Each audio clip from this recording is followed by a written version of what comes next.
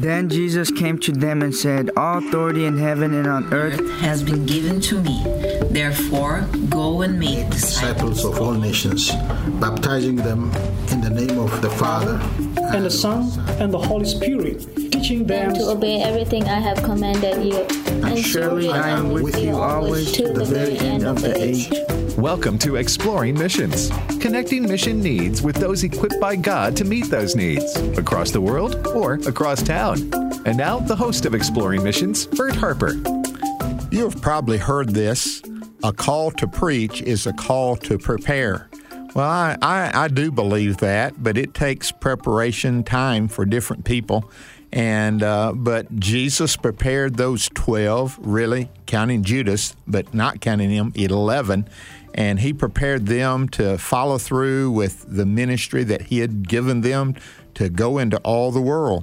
But we also see that in the life of the Apostle Paul. The Apostle Paul was in Acts chapter 7. He hears Stephen praying when they were stoning him. "Father, forgive them." He heard that. And then he continued his campaign. The Bible says he made havoc of the church. So I got a feeling he may have heard others pray. So God was working on him. So in Acts 9 is where we have his Damascus Road experience. And while he had prepared this for Paul, he also had prepared Ananias to be ready to receive him and help him. And then we find out he did go to Arabia, and then he had a year of teaching with Barnabas at the church at Antioch. So before he went on those missionary journeys, Paul had a few years of growing and preparing. Our guest host is Nathan Harper. Nathan, you were involved in preparation for missionaries to go to other fields, and I remember that, and it was so unique, and it always blessed me to hear that. I think it'd be good for those that are listening to hear how that worked, because it was preparation, wasn't it? Yeah, absolutely. You know, a few years back, I was a part of a missionary training school that was associated with Global Frontier Missions, and I was in the Atlanta, Georgia area, and for 5 months went through what we call missionary training school, and it was very intensive and very hands-on ministry mission experience. Some of it was classroom related, but a lot of it was community oriented to where, and they're still doing it now. So if anybody is interested in getting some sort of hands-on pre-field training before you go to the mission field, or maybe, as you discover what God is calling you to for next steps in your life, you can go to Global Frontier Missions website, gogfm.org, and check out their missionary training school. But, I was able to do that. And since then, I was able to lead other pre-field trainings for missionaries who are now really scattered all around the world serving the Lord in missions. And, there's certain places you can go and do that. It could be formal, even as formal as like a seminary or something like that, or it could be very informal, where you kind of do it yourself along with a few other brothers and sisters, So Paul, had a very unique pre-field training. He said he was kind of by himself, him and Jesus, really. Yeah. And so we don't know all that went involved with that, but it's good to be trained and prepared even before. You're going to get some hands-on experience and training as you serve, but it's good to get some before you step out full time. So, you can kind of sharpen your saw a little bit, if you want to say it that way. And when you do that, again, like you said, you can do it for short term. Nathan and I served at the same church for a few years, and we were mission-minded. We were wanting to do that. We trained people to do some things locally, and Nathan was the main one that was doing the training. And then when we'd go to the foreign, to a foreign country, Nathan, you would spend that time preparing them. But also a lot of these missionaries have to prepare language-wise and customs. At Global Frontier, one of the things they learned because of the people that were there, the refugees that were there, they learned some of the customs that these people they were going to already had. So they had a look at it up close and personal, didn't they? Yeah, it's good to have practice, When you get to certain countries, just greeting someone, you might shake their hand, you might bow, you might actually kiss them on the cheek. And so it's good to have practice with the different types of cultures, even as you're just meeting people. And this is what we want to do on Exploring Missions. We're trying to encourage you, but by having our guests that we have, a lot of times they're speaking, and it's trying to encourage you, but also let you see the training that is needed in order to do that. And then sometimes Nathan and I'll do basically a 30-minute class on what it means and how to reach others and what the biblical model is. And so our guest today is going to tell you about a school that's available where you can go online and you can find help, or you can go there and study. And that is a great way. And it will help you if you go into a short-term mission, long-term, or whether you're going to do it across the street, just like our introduction says. It equips you to be that follower of Christ so that you can be on fire for the Lord and you'll be prepared. So as we listen to this interview, we pray that you would be willing to prepare for what God has for you. Our guest today on Exploring Missions is Dr. Matt Ayers, and he is president of the Wesley Biblical Seminary in Ridgeland, Mississippi. Now, where's Ridgeland? Right outside of Jackson, Mississippi, right in the center part of the state. That's it. Well, welcome, Matt. Thank you. It's great to be here. Now, I'm going to call you Matt, and I may revert. Is that okay? That's wonderful. Now, when someone earns their doctorate, they deserve to be called doctorate. But when I see somebody with a friendly face like that, it's hard to put all that aside. If the king of the cosmos who took on flesh just went by Jesus of Nazareth or that old carpenter, Matt will do for sure. Well, we welcome you to Exploring Missions. It's good to have you here. Thank you. And you're also assistant professor of Old Testament there. Yes, sir. Oh, man. I bet you love that. It's honestly my favorite part of the job. I figured it was. Yeah. You just looked at, you would enjoy that. Old Testament comes alive, doesn't it? It does. And it adds another dimension to our New Testament reading. So often when we read the New Testament, separated from the Old Testament, it only has one or two dimensions. But when you have that Old Testament as your context, so many things come to light, and you see it at a greater depth and understanding, which just makes it all that much more rich. Now this is Exploring Missions, but I do want to dive in here a little bit. Some people get so confused about the Old Testament and God, all the killing and the fighting. Sure. But again, we're talking about warfare, and we're talking about God doing warfare to bring our salvation through Jesus Christ to us. And it was difficult and hard. But when you connect those and you see the grace of God, the best one I love is Rahab. I love that grace. When all of Jericho could have done what Rahab Absolutely, did. Yeah. But only Rahab's family and friends seem like they are the ones that believed. Yeah, and Deuteronomy makes provision for holy war, and saying that if people repent and believe, but if they're going to resist and rebel. And the other thing that we oftentimes miss is that the people and even the situation in the ancient Near East, it was diabolical. It was really just filled with evil and violence and tyranny and it was just awful. And so, but there's always enough grace, and we trust in God's judgment. Even if we don't fully understand it, we trust that He's judge. Who are we to shake our fist at the Creator, the one who created the boundaries of the seas and carved the mountains out of this, So it's what you will, Lord. We trust you. Yeah. Only He could bring mercy and judgment together and That's right. fit. We try to do that, and we come up a little off of the other. Yeah, absolutely. I do, but God does that which is right. And the God of the Old Testament is the God of the New Testament. That's right. But we see Him fully revealed in Jesus Christ. That's right. And that's the mission part of it, isn't it? Showing Jesus to the world. That's the goal. That's the end game is, the Holy Spirit comes to glorify Jesus, to lift up Jesus. And of course, He does that literally, lifting Him out of the grave. Paul says in Romans 1, He raised by the Spirit of holiness. But also He does that by making believers look like Him. The way that the Holy Spirit glorifies Jesus in the world is by making me and you look like Jesus so that He's visible. And that's the mystery to me, is people can look upon, the likes of us and see the love of God, It is amazing. Well, I could stay on that long time, but I do want to turn to Wesley Biblical Seminary and talk about its provision and talk about its goal, because it's missional. When we talk about Wesley Biblical Seminary, we're looking at training and giving authority to these people who have come to be trained. Now, the authority ultimately comes from God, But when you have some educational training behind it, it adds to that, doesn't it? It absolutely does. And I think there's two ways in which we're missional. One is that we are fulfilling the Great Commission ourselves by making disciples.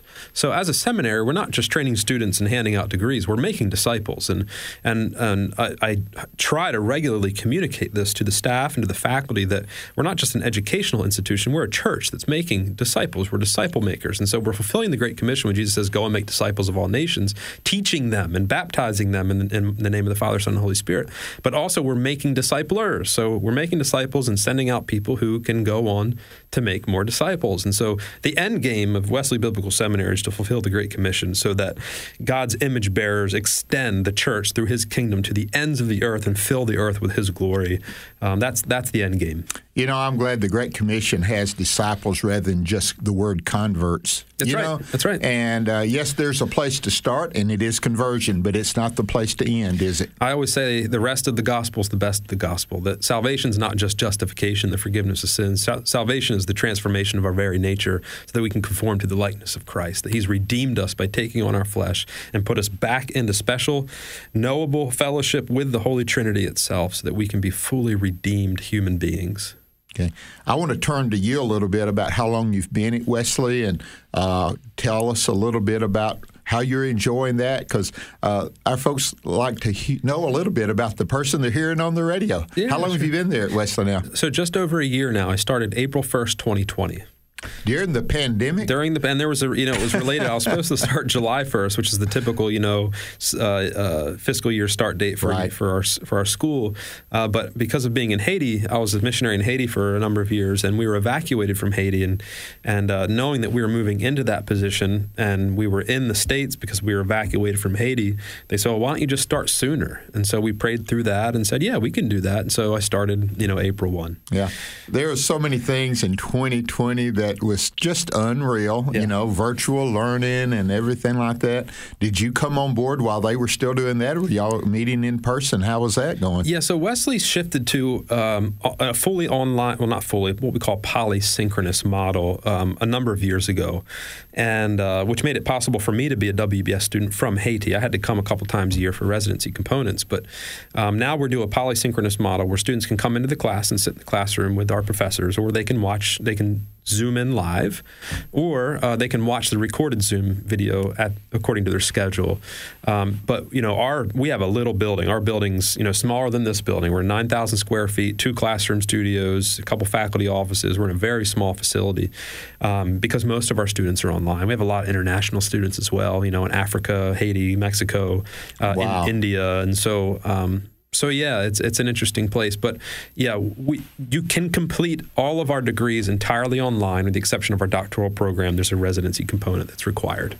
Well, with that in mind, they have a website that if people are listening to that and they said, man, I've been waiting for something like this, where can they go? Yeah, wbs.edu. That's the acronym for Wesley Biblical Seminary. Yeah. And even for people who aren't interested in seeking a degree, we have programs for people who want to go deeper at a trusted, accredited institution with seminary professors who can teach them about the Old Testament. I taught a course on the Holy Spirit, classical Christian pneumatology this past spring, and it was an audit-only course, $250. Anyone can sit in and engage. And taught a course in the Psalms. That's my particular area of expertise in the fall. This upcoming fall, I'm teaching a 40-hour course on spiritual warfare. Wow. Seminary is not just for pastors or people seeking degrees. It's for anybody who wants to go deeper. There's all sorts of options for you.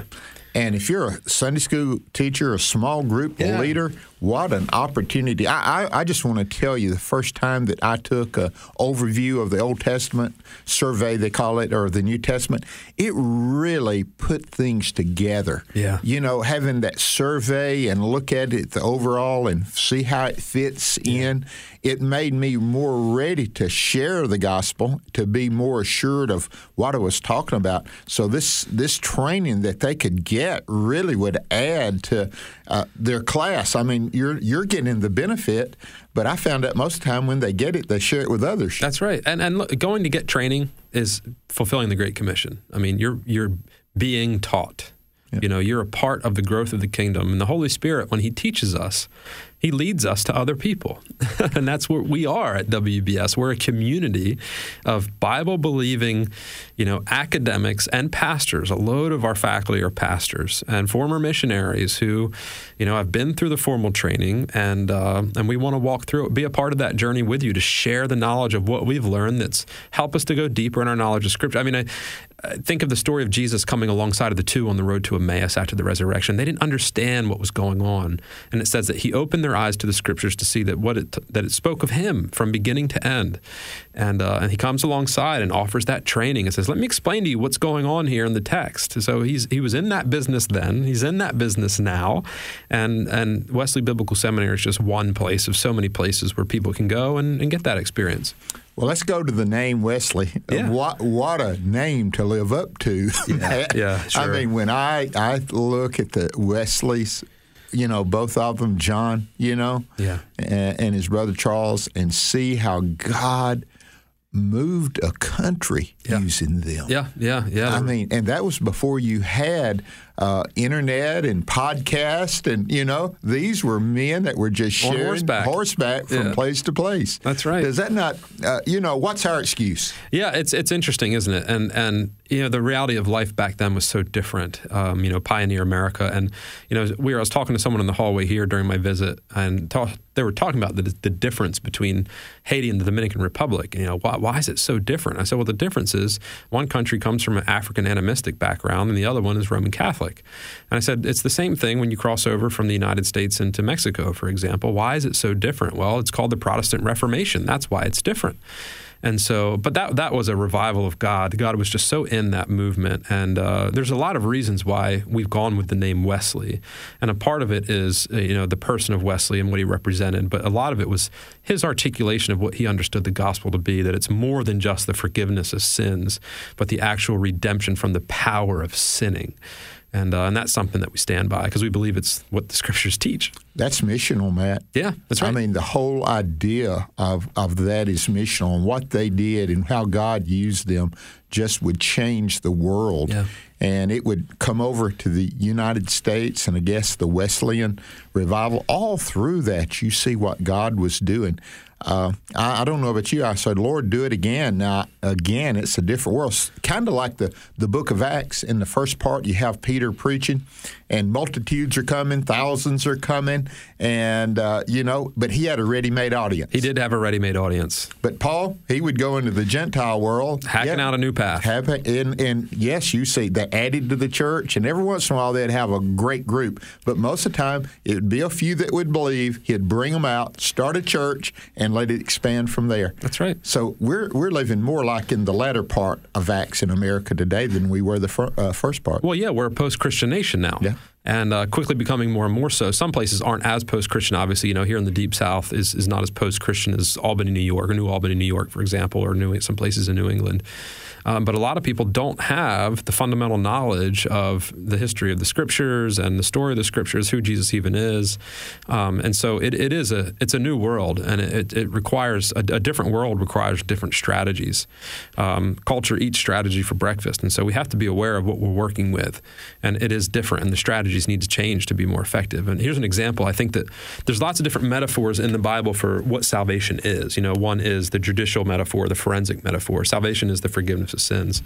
Another one is the adoption metaphor. Salvation is becoming a child of God. Another one's the familial metaphor, or nuptial, Salvation is becoming the bride of Christ. And so, but one of the metaphors is healing. That in Christ and his resurrection, there's healing. So, by his stripes, we are healed. By his stripes, right. So, exactly. Not everyone in America, especially in a post-Christian world, would say, yeah, I'm a sinner who needs forgiveness. That's the Romans road route to conversion, right? Well, that's not as effective as it used to be because there's a rejection of the idea of a moral absolute in a post-Christian world, where there wasn't as much of an objection to a moral absolute in the generations before us in America. While someone may not admit that they're a sinner that needs forgiven, I don't know anyone who wouldn't admit that they're broken and need healing. And so that metaphor may be a better starting point for this new world context that we're dealing with of a post-Christian era in America. We see Jesus using that all the time. All the time. All the time. Isn't it bad, and I guess this is where denominations came from, they saw one way, and they said, that's the way we did it. And they didn't consider another way. Like a church ruling, you had the whole church body deciding some things, and some things you had a group of elders decided, and sometimes just the guy, Paul, decided, or James decided. Now, which one's the biblical model? Yeah, Yeah, sure. And that's why we need each other. That's exactly right. Don't come and fight and say who's right and wrong. Just get it done. This is complementary. So the Methodists need the Presbyterians to remind us that salvation is a gift, by grace through faith, and the Presbyterians need the Methodists to remember that it's not just about getting sins forgiven. Yeah. It's about a life transformed. And we need the Pentecostals and the Charismatics to remember that God, we're not cessationists. God is still doing miracles today all over the world, delivering people from demonic forces, and we need each other. We need each other. This is complementary. This is not a competition. This is not capitalism. This is not consumerism. This is the kingdom of God in which we're all working together. And I get that sense when I sit with my fellow brothers of different denominational distinctions. I had lunch the other day with the president of Reformed Theological Seminary, great guy, Ligon Duncan, and we're not competing with one another. We're complementing one another. We have different purposes. We're different parts of the body. There's unity. There's diversity among the unity, and we're going to work together to get this thing done. We're not we're not competing. This is not capitalism in the church. If I were listening on the radio and I heard Dr. Ayers talking this way, I'd say, man, I would love to go to that seminary. and I'm joking. Not joking. It's a special place. It's a special place. Tell us how or what. I know you said they can audit a class, but if they were looking for, quote, a degree, what's offered there and how long? And tell us a little bit about that. That's missional because we got some people out there, they've just said, Lord, I believe you're calling me to preach, to be a missionary, youth work, and I'm looking for a good place to go. Yeah. Here's Wesley. Yeah, so non-degree programs are great. They feed the church. It's vitamins and food for the church. But the degree programs really are important. It gives you the seal that says, I've done the work. I've been held accountable for the work. I know the Scriptures. I'm a serious student of the Scriptures. I'm a serious student of theology. I can tell you, the movements of intellectual history across, the centuries of Christendom. And so degree programs are important. We've got, Master's of Divinity is our number one degree program. That's a pastor's degree. We've got lots of different MAs, Master of Arts. Mine is an MA Biblical Literature before I did the PhD in Old Testament. We have MA Christian Studies. We have chaplaincy degree programs. We have honors programs. We have missionary programs, so MA in missiological or intercultural studies. We also have degree certificates for someone who may not want a full-blown master's, but something in between. We have degree certificates for ministry in the African American church, ministry to Muslims, church planning and revitalization degree certificate. Starting in the fall, we're also offering undergraduate program, which is a first time for us. So there's a lot of folks out there who want to get ministry training from an accredited school, from a world-class faculty, but they don't have $50,000, $60,000 a year to go to, a liberal arts Christian university, and they have families, or they're taking care of their families. They can't just uproot and move to a different state to go to Bible college, or they're at a different place in life than a college student. And so we're offering a fully polysynchronous, online, and very affordable bachelor's program. We have a lot of folks in Mississippi with associate's degrees, and they want to complete. They want to get a bachelor's. And so come to us, do 2 more years, and get your accredited degree in Christian ministry. Yeah. And it's really affordable. I mean, we're talking $200 a credit hour. Most schools are $500 to $600 a credit hour. That's got, Mississippi, this goes way further than Mississippi, having the community college network that it is. That's why we're doing this. That was a huge emphasis for this. I figured it was because it's everywhere that you can go. That sounds awesome. One more thing before we go, I want to ask you, that person that's out there considering, furthering their education, I would say, not just a certificate but a diploma, but someone that's saying, man, I'm a Sunday school teacher, and I love the New Testament. Every once in a while, I have trouble with the Old Testament. Give them the incentive to follow up and get on the website and let them get online and learn more. Let that person that's driving down the road right now and saying, I was good when we were studying the book of Acts, but now we're in the book of Habakkuk, and I don't know what to do. Sure. Here's a really good example, I think. So Jesus, this is New Testament, but it draws on Old Testament, literary form. So Jesus is with his disciples in John chapter 4, and he says, we got to go through Samaria, which is a foreign country for them. They're not supposed to go through Samaria, but they go through Samaria, and they arrive at a well in the middle of the day. And this woman comes to the well, and Jesus is there left alone because his disciples go to get him food. And And he starts a conversation with her. This is taboo. You're not supposed to do that for a lot of reasons. And she points that out. You're not supposed to be talking to me. And then he reveals to her that he's the Messiah, and he tells her some things about her miraculously that he knows, which is a sign that he is who he says he is. And then she goes back to her hometown and tells everyone about this man she met at the well. That's Old Testament literary romance genre right there. And so we see this sort of formula happening 3 different times in the Old Testament. And notice that this story happens at Jacob's well. One of those stories is with Jacob. So Jacob goes to a well. He's a foreigner passing through a foreign land, and this woman comes to get water. He has a conversation with her about water, and of course Jesus talks to the Samaritan woman about water. Get me some water. Well, if you asked me for water, I'd give you water that would never have an end. And then goes back to her home, tells everyone about the man that she met, and then they get married.